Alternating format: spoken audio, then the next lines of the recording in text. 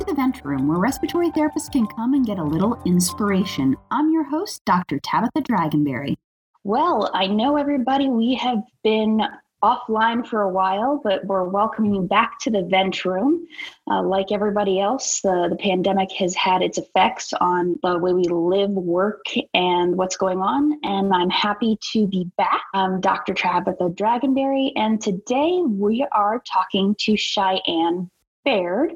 She is a respiratory therapist who is going to give us some reflections from her point of view in this pandemic world. And welcome to the Vent Room, Cheyenne. I'm happy to have you here. Can you just tell us a little bit about your background, how long you've been a respiratory therapist, where you maybe started out?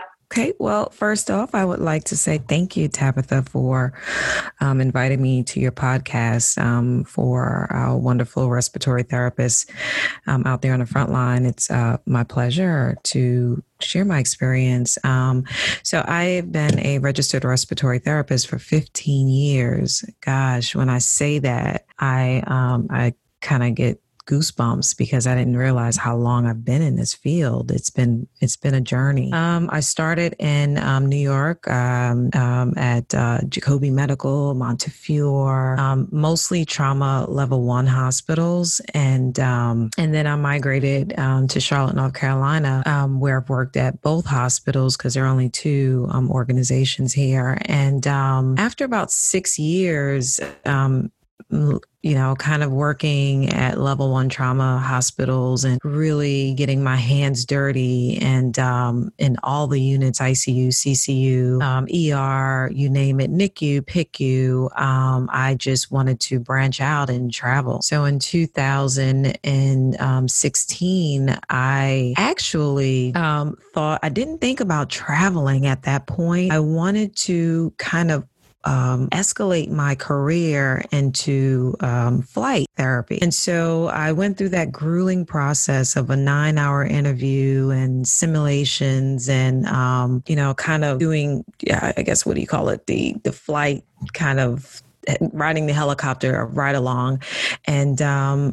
And my body said no. And I actually was nauseated every time I went up in the sky. And it left me very sad because, I was really gung-ho about becoming a flight therapist and got the position and everything and had to think about it. Well, at the time of, deciding whether I wanted to do that or not for Med Center Air, I got offered a position in Saudi Arabia. And so, I kind of juggled with the thought, well, I can either do flight and take some Zantac and really, medicate myself up in the air. And I said, no, I don't think that's the best option. So I took the contract out in Riyadh, Saudi Arabia, Kingdom of Saudi Arabia. And that's where my journey began. It was an eye-opener. It was very interesting and came home to do traveling, via USA. I hope that answers your question. No, I think it does. And I think that gives that perspective on multiple things that our audience is interested in. One, just because you have a desire to do something like where you had that amazing desire to do flight and it hurt that you couldn't do it. And sometimes that's the reason why those interviews are so grueling. We're really good at that simulation. And if you're a good therapist in clinical and you had great experiences and you built that background, you go through those interviews and your body told you that, this isn't for you. Being up in the air, because I've done travel or I've done transport, you're in a very small environment. It's very difficult to communicate. You're dealing with those pressure changes. And even though you're not that far up, it can be, a little nauseating. I know that being in the back of the ambulance too, I think that, if I'm in a car, I can see where I'm going and that changes your equilibrium. But when you're in the back of the ambulance, you're, not sitting forward, you're usually kind of either sitting backwards or sitting to the side. And that changes the perspective that your body's in. So I think that that's an interesting fact. And I know probably most of the audience right now don't know, but I'm currently in the Middle East. So I have that tie with you, understanding that desire to experience different things. And I'm in actually Qatar. I'm going to be coming back to the United States in the next couple weeks. So I'm excited to come back, but it was definitely it's been a totally different experience living in a Middle Eastern country, servicing, here, it's in Qatar. It's very interesting because the population is very diverse because 30% of the population is national and like 70% of the population is expatriate. So we're dealing with people from all over the world. I'm working currently in an organization that has people from like 500 different nations. So it's very eclectic. And, that experience traveling in the U.S. is amazing, but it's also very interesting to do it outside of the U.S. where there are respiratory assignments. For here, they don't look at you as a traveler. Where I'm at, I'm not on a closed-ended contract. We had it open-ended, so we were just basically employees of the hospital, and you just gave your notice. Notice is 2 months here, so you have to kind of think ahead of when you're planning stuff out. Mm-hmm. But it's super interesting. I'm sure we could have a whole podcast on working in the Middle East. Yeah, definitely. It's very different, and everybody has their stories. Mm-hmm, mm-hmm. Oh yeah, I have a bunch of stories. I mean, I really like the fact that you're near Thailand, like you're around the corner from Thailand or Africa.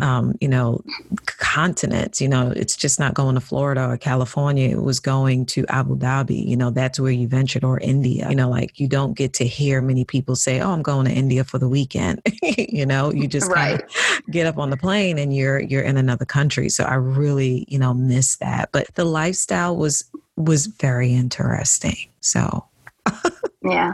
And with COVID, unfortunately, that whole, get on a plane and go somewhere is very limited nowadays. So during this pandemic, you're a traveler. Where have you taken on assignments in this, pandemic world? Well, interesting you ask that because, I didn't think.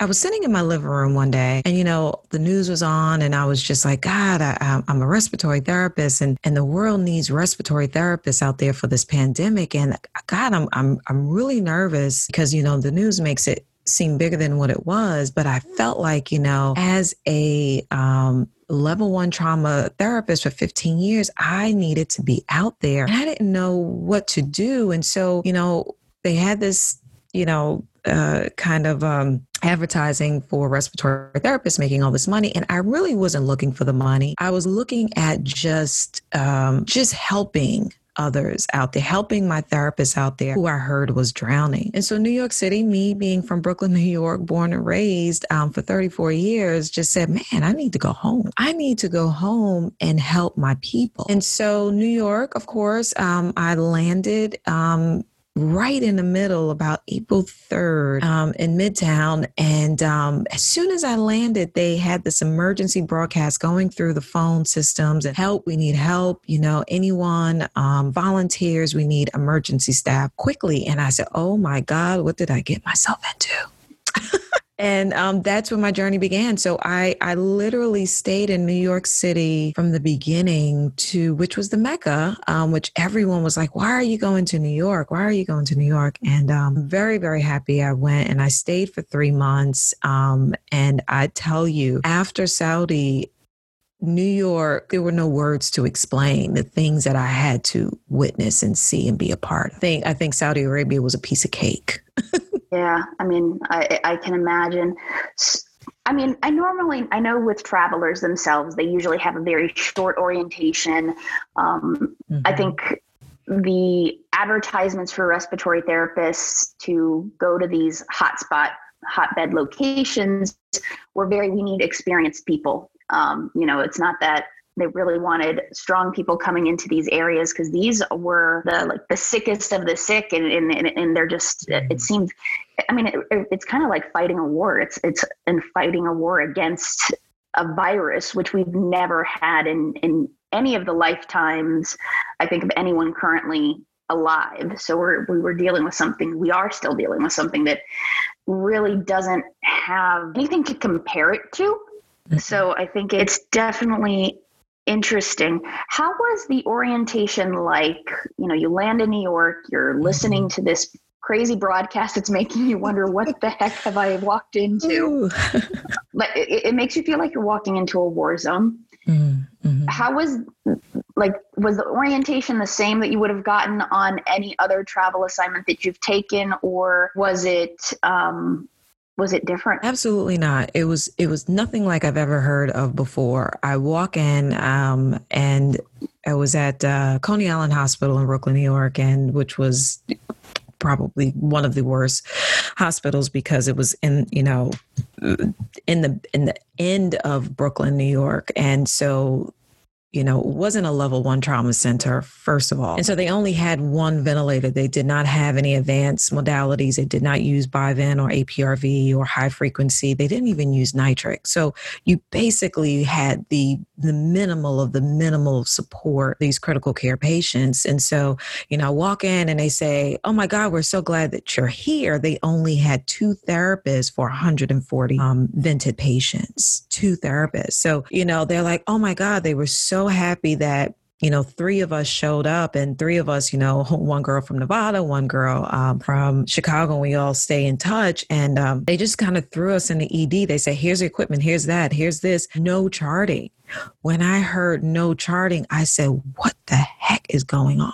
No charting. I don't want nobody sitting down charting, unless you transport a patient, and we're not transporting, we're not doing anything. We're just, they were just using LTVs for, initiating a patient from intubation." So it was really like, it was a war. It was a war. And I get goosebumps when I talk about it. I think I kind of put it under the carpet for a while. I just kind of tucked it. I think about it, but it really was, it was a war. It was, feast or famine. And that was my orientation. It was none.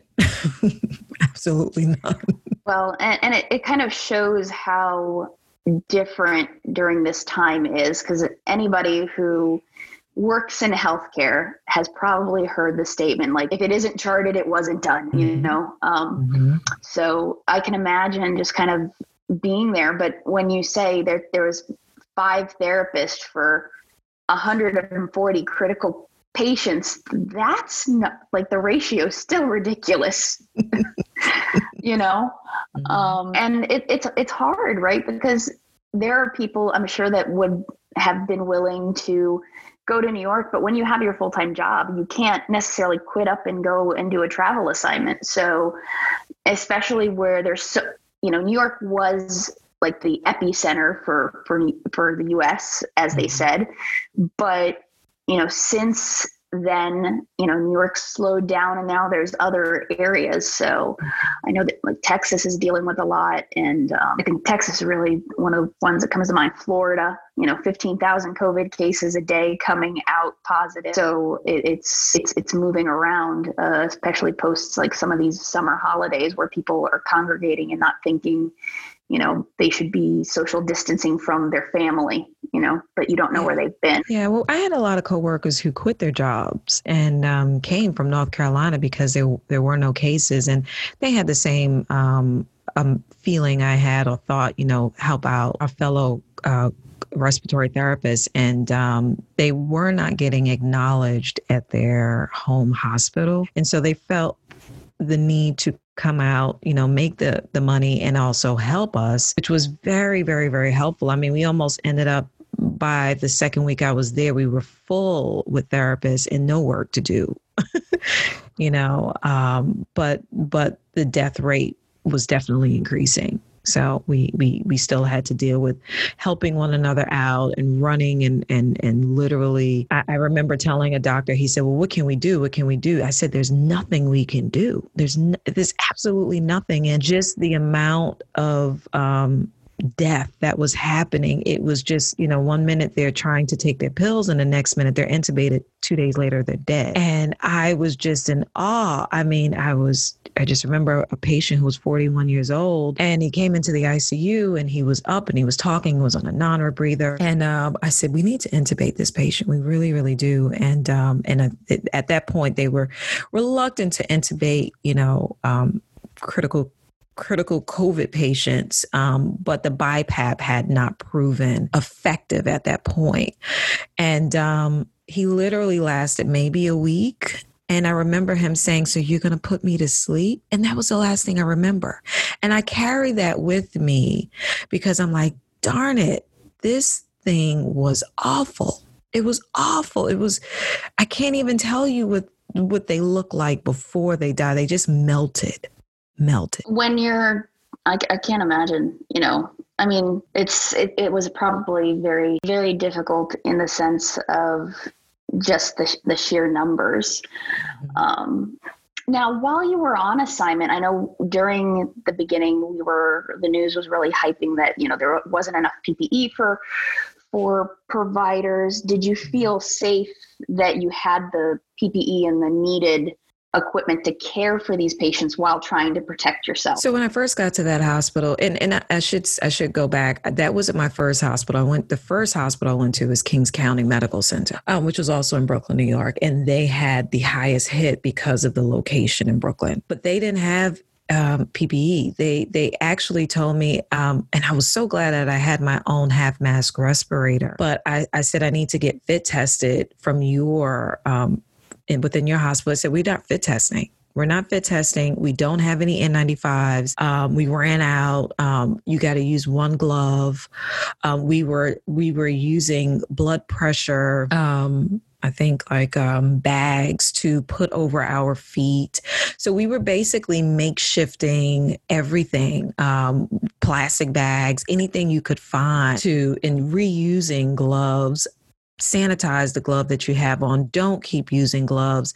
At one point, they were handing out N95s and gloves to you per shift, if they had it per shift, or you had to hold on to that for 3 days to a week. So we were struggling, and a lot of our therapists, thank God they had social media backing, had fans kind of bringing in stuff for us because we weren't equipped enough for it. So we had to make do with what we had, and thank God I came out of there with no COVID symptoms. Well, I think that the supply chain, most, especially if you're in the non-level 1 trauma center, you know how much equipment you use in a year, Mm-hmm. You know that there's patterns. They look at things, maybe order more things in the winter based off history and chronicles of equipment. So I think that for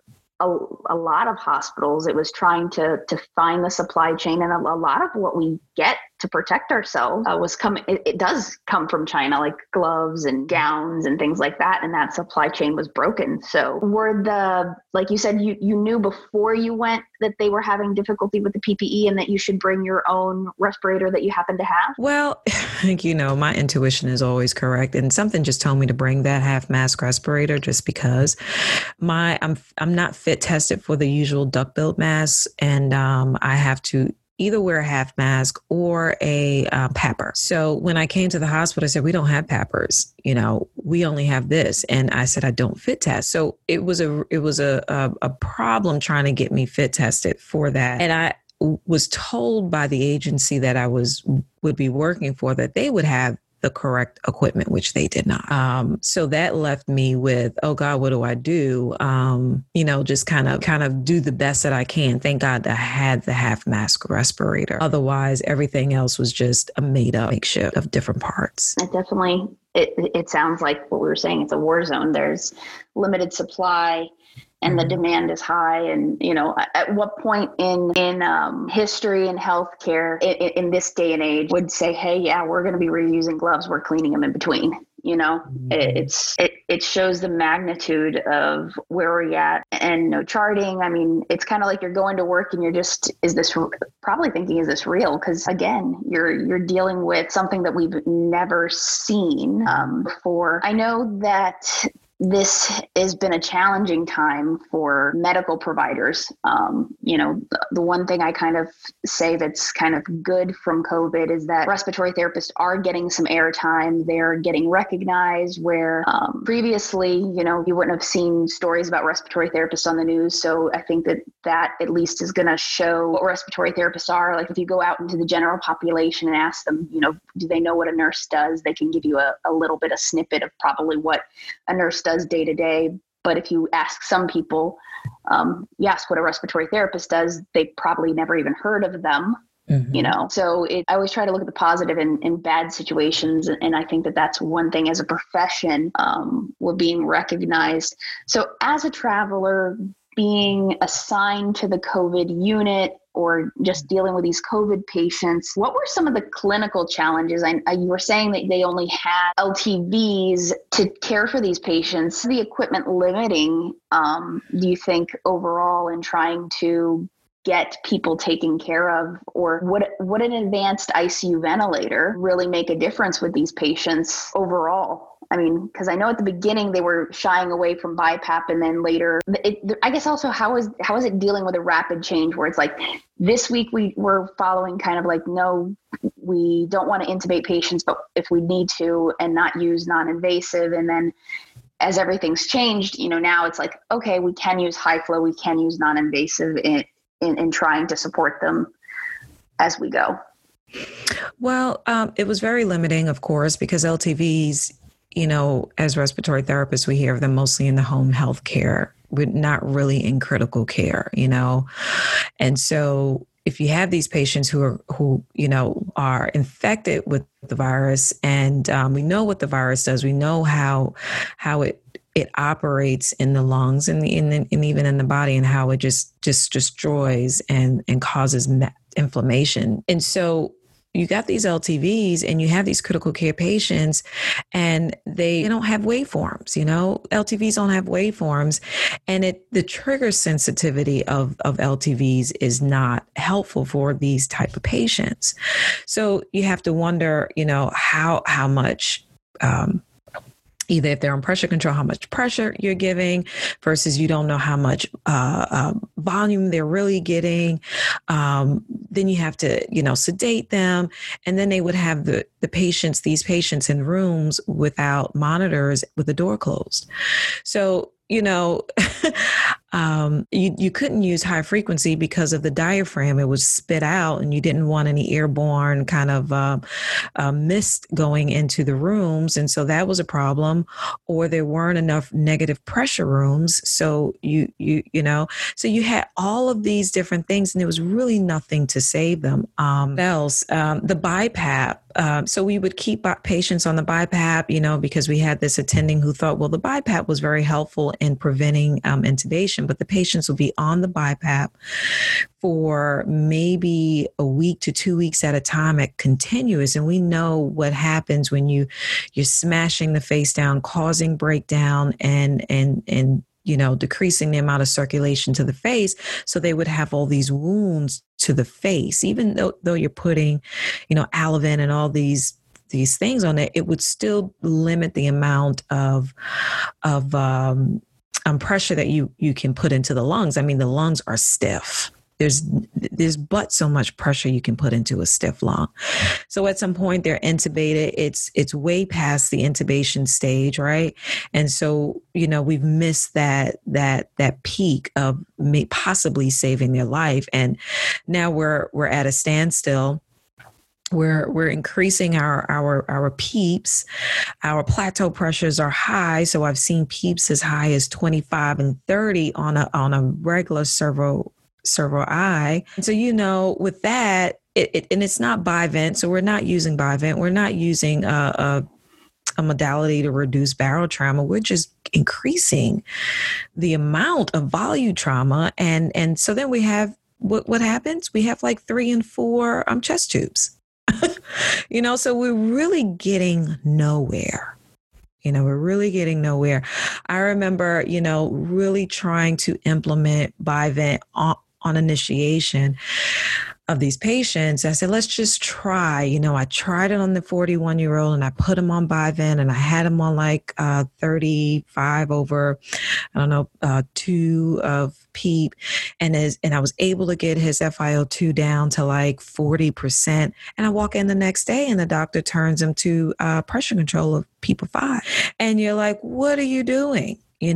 So then you have a lot of, there were providers who were either facial surgeons, gynecologists, Navy officers who never worked in critical care, and you had new interns. And so none of them were privy onto the different modalities that were going on. And so they were just playing around, constantly playing around with the ventilator. So then you had that to battle on top of the virus. You had a bigger virus to deal with. Right. No, I can imagine. It's trying to figure it out, and you're doing with the best you can with what you have. If you don't have the tools, you're going to do it the best you can for your patients in hopes that you will overcome and succeed. Mm-hmm. And unfortunately, I think this is the first time the world has been like, okay, how do I ration equipment? How do I get equipment to people who need it? Mm-hmm. Usually we have enough ventilators, or I've worked in hospitals where we knew we had, let's say 24 ventilators and we had an upsurge. So we would just call the local equipment rental company and say, hey, I need a couple more of these ventilators, and they would be delivered in a few hours. And when everybody is dealing with this upsurge, I'm sure the rental companies were empty of ventilators because, even on the news, they were saying, we don't have enough ventilators for these patients. Mm-hmm. I know there's been a lot of research in different companies kind of making small, I'm going to call them pandemic vents, because I've seen things where it's basically been an ambu bag where it's squeezing and making sure that the person was getting at least air into their lungs. But I think you highlighted an important point, is the tools that we utilize. We like our waveforms.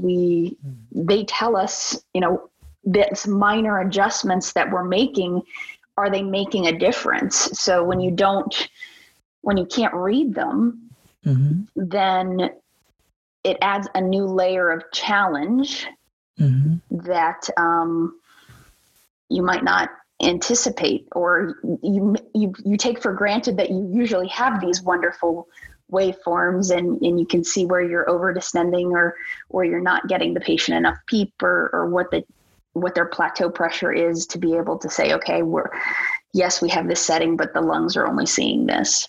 Right. Exactly. But it's definitely interesting. I know most hospitals had like a no family visiting during COVID. Was that the case where you were at, where it was basically just the patients and no one else? Yeah. Oh, yeah. That was another sad part. You kind of felt like these patients were homeless. That they had wayward children or something, because they had no family. We could not give them access or give the family access to the patients, even via computerized mobile video monitoring or conferencing or anything, because there were no CNAs in the beginning, and we could not have administrative staff in the units or the secretary. So no one really could go in the rooms except the ones who were providing the care. It was very, very, very, very limited, very limited. And so you felt very sorry when you would see these patients about to die, or the family members would call and say, hey, how is my husband? I had a patient who, the wife was calling, how's my husband? And that's beyond my pay grade to tell them that your husband is not doing well. We were proning him. It was constant proning. He was, very edematous, and he was failing, and I could not say anything. So there was a lot of emotional, physical, mental obstacles to face during that time. And when I came home, I really needed a month to just reprieve from it. I can totally understand that. So when you were working, like how many days in a row did you work? Did you get like a break? You know, because I know you said that you were 3 months. I doubt you worked 3 months straight, but I'm sure that there was a lot of days being worked.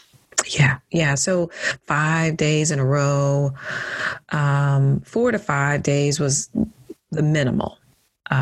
6 days at some times, and I've worked even 7 days. Towards the end, it was 4 days, but even though you're not physically in the hospital, you still have to take into account you're in the mecca of it all. You still are working mentally. You're still working. There was no relaxation. Well, I think between the news, social media, and it's not like, one of the good things about why people like to travel is, they'll do their assignment, they'll have the days off, they can go explore and see different things. So you work, and then you're protecting yourself from the virus at work. Mm-hmm. And then now you're trying to protect yourself from the virus on your off time. Mm-hmm. Mm-hmm. Right.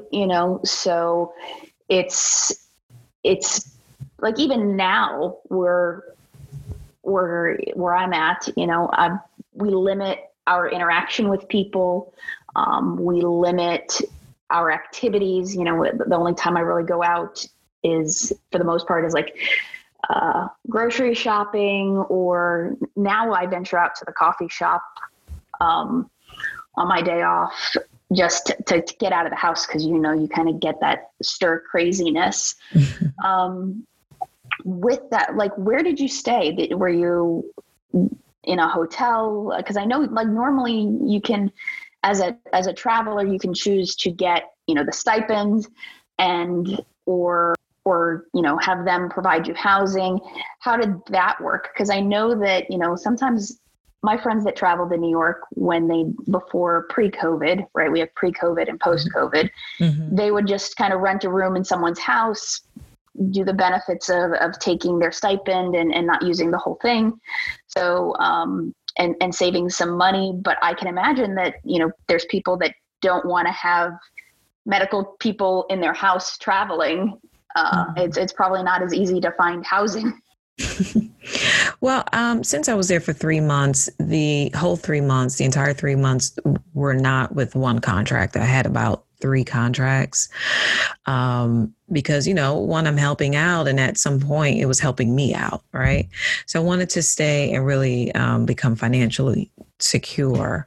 And so the first 3 weeks I was with one, a FEMA contract. And so we were in a hotel, very nice hotel, uptown Manhattan, and stayed there and left and went in a lot of hotels. Thank God, hotels, businesses, organizations, you name it. They were really helping us out, frontliners out, with free to low cost, housing or clothes or food. Even McDonald's even helped us out. And so after that, I stayed in a free hotel at the Hilton. Thank God for Hilton. And they kept me free for about 6 weeks, And so I stayed there for a while until the city started opening up. And then they started to charge a little bit more. And so then I went and found an Airbnb.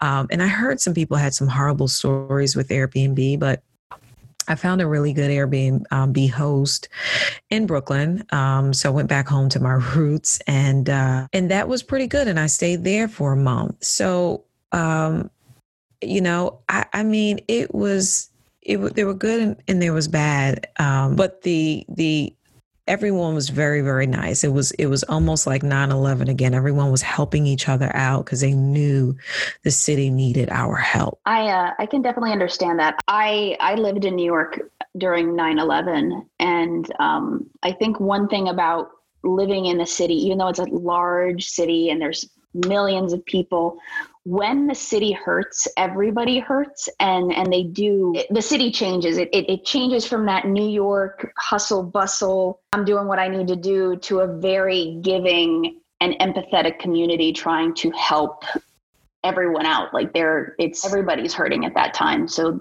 I think that when New York City or New York is challenged, it definitely changes the environment of the city, if that makes sense. Yeah, it does. It really does. The city becomes one, we become family, so to speak. So everyone was family during that time. And it was a camaraderie kind of thing. The police officers were even just kind of like helping out. There were a lot of homeless people even trying to were nice, It was very interesting to see the city just quiet, and everyone just nice and kind. I felt like I was in the South. I definitely understand that, because I remember going into the city like on September 12th, and there was just nothing. There was quiet. Everybody kind of still in shock, and then the period of time after that, as the city opened up again. It wasn't the honking. It was a 100% totally different environment with a different reflection.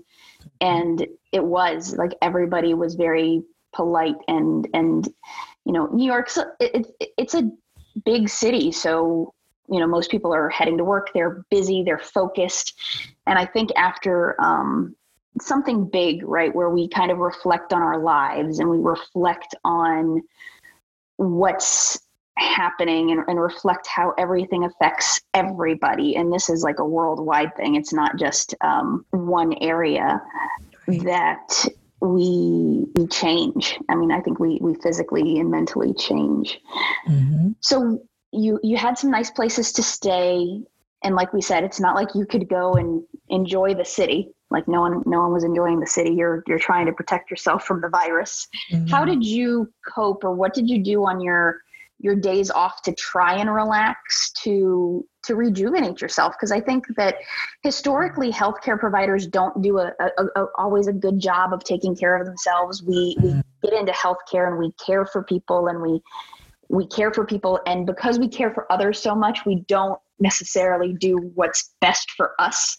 Mm-hmm. So what did you do to rejuvenate on those days off? So, since I was home, I kind of knew the places to go to kind of rejuvenate. And after a while, I wasn't scared of the coronavirus as much. Everyone did their part on keeping, 6 feet distance and sanitizing and things like that. But the city, like I said, was very, very peaceful. And so City Bike gave us free bicycles. We would ride the bikes. They had Revel scooters, and I would, ride on a scooter across the Manhattan Bridge, or picnic in Greenpoint Park, go to Coney Island Beach and walk the beach side. There were some restaurants, even though you couldn't eat inside, that were open, like Nathan's, or just take and I managed to get a car because I needed a car. I needed a car to travel back and forth to work. So I rented a car and I would go outside of the city to, say, the Poconos. And, and you're right. I, as a healthcare worker, have a hard time taking care of myself emotionally, physically, and mentally. And so I had to find a way to do that from time to time, even if it was just zoning out on the couch, or talking to someone and saying, this is how I feel. I feel hurt. I feel overwhelmed. I don't know what to do with these feelings. I can understand that. I mean, for me, I've been very lucky in this COVID situation, not getting exposed to a lot of it. But, I think everybody's feeling overwhelmed. So when you're a frontliner, that's a totally different level, right? Mm-hmm. And being able to recognize that you're needing help. And I think that one of the things that I want to hone in on is if you are a frontliner and you're having difficulty with coping, and really this isn't, we deal with death on a day-to-day basis. We can have that stable patient that crashes, but I think the level or the amount that we're being currently exposed to during this period of time is at another level. So making sure that we as healthcare providers take care of ourselves, take care of our coworkers, make sure that if you're needing like post-traumatic stress syndrome, I feel like there's going to be providers suffering from that because of the different locations that they worked with or what they've had to see and endure. And if you're needing help, make sure that you're getting the mental health services to take care of yourself, because this is one of those times where it's a trauma. It really is a trauma having to deal with this at the magnitude that we are. And if you're needing services, just reach out or talk to people that can help you cope. Because I think that, I know for me, when I had a bad day at work, I would talk to my dad when he was alive, and he didn't necessarily understand what I was going through because he wasn't in healthcare. And I think that sometimes we don't want to burden our families with what we see because they're not in the front line. So making sure that even if you can build a support system within your department, there's some companies have what they call as a second victims program. I believe that actually started out at Nationwide Children's, if I remember correctly, where we're helping, like there's people identified on the unit to help when these things happen. So like in the one organization, it's like, hey, I had a new therapist. I was the educator. I knew that this was the first time this therapist had to do a terminal wean.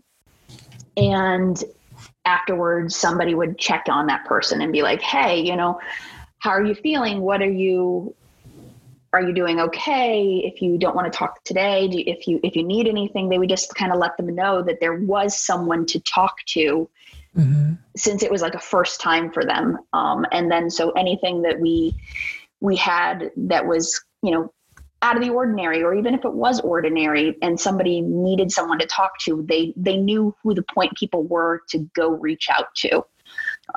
So I think that's something that we need to take away as providers, is if you're needing help to get it. I'm glad that you brought that up, because I think, sitting and thinking one day, and I was like, God, I feel really depressed. When I got home, I said, I feel really, really depressed, and I don't know why. And when I came into this field, I didn't know about terminal extubation, like you mentioned. I just remember my first patient at about 3:00 in the morning, and they said terminally extubate. And I said, what? What do you mean? And she was overdosed, and she, I can vividly remember her face. But I think, as respiratory therapists, we just get through. We just get through, we just, pull the plug. We just, see these, whether it's a baby to an adult die, and how they die in the transition, and we see the first and the last. And for me, I just kind of shut down and just got through the work day. But this type of work is not just getting through. And I learned that from the COVID experience. It wasn't just no longer getting through. It was, this is affecting me. I need help. And I need to acknowledge that I need help, because I can be so strong, or think I'm strong, and be so inhuman about how I feel, because I don't want you to think I'm weak. Right. And so I see that in a lot of my coworkers, where we just kind of get through, but mentally there's a clicker that went off. It went off, and we don't know when that went off. And a lot of us are afraid to say, help. I need some counseling. I need somebody to bounce off this, because this is a lot. It's a lot. No. And that's one of the reasons, it needs to be talked about. It needs to be looked at a healthcare umbrella, because it's going to be doctors, nurses, respiratory therapists,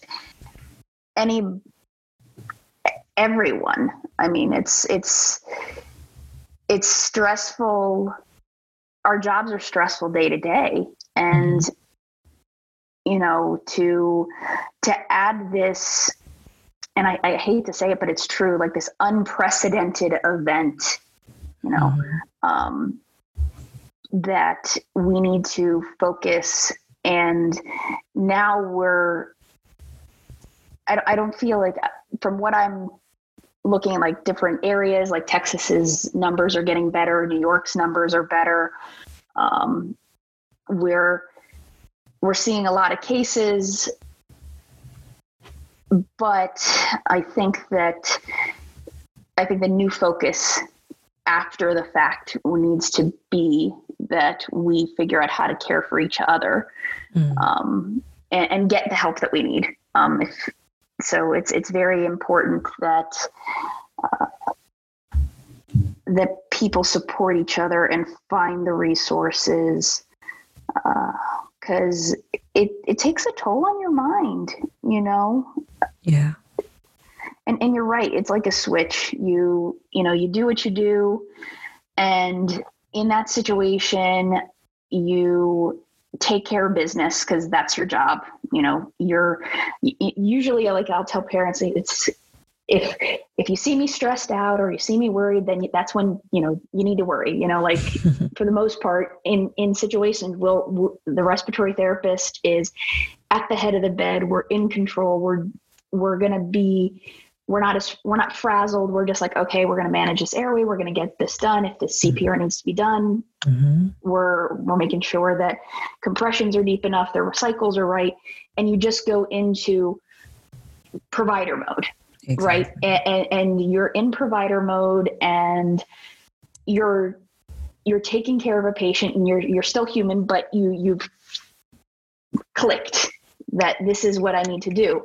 And then let's say post code, you don't save that patient, and it's been called. You kind of snap out of that provider mode, and you're like, you kind of look at that person or whoever it is, and you're realizing that that's someone's loved one, that's someone's partner, that's someone's child, whichever it is, and you have that. The emotion comes out there, and with the magnitude of here, there's not even family to support the patient that's passing. Right. That's,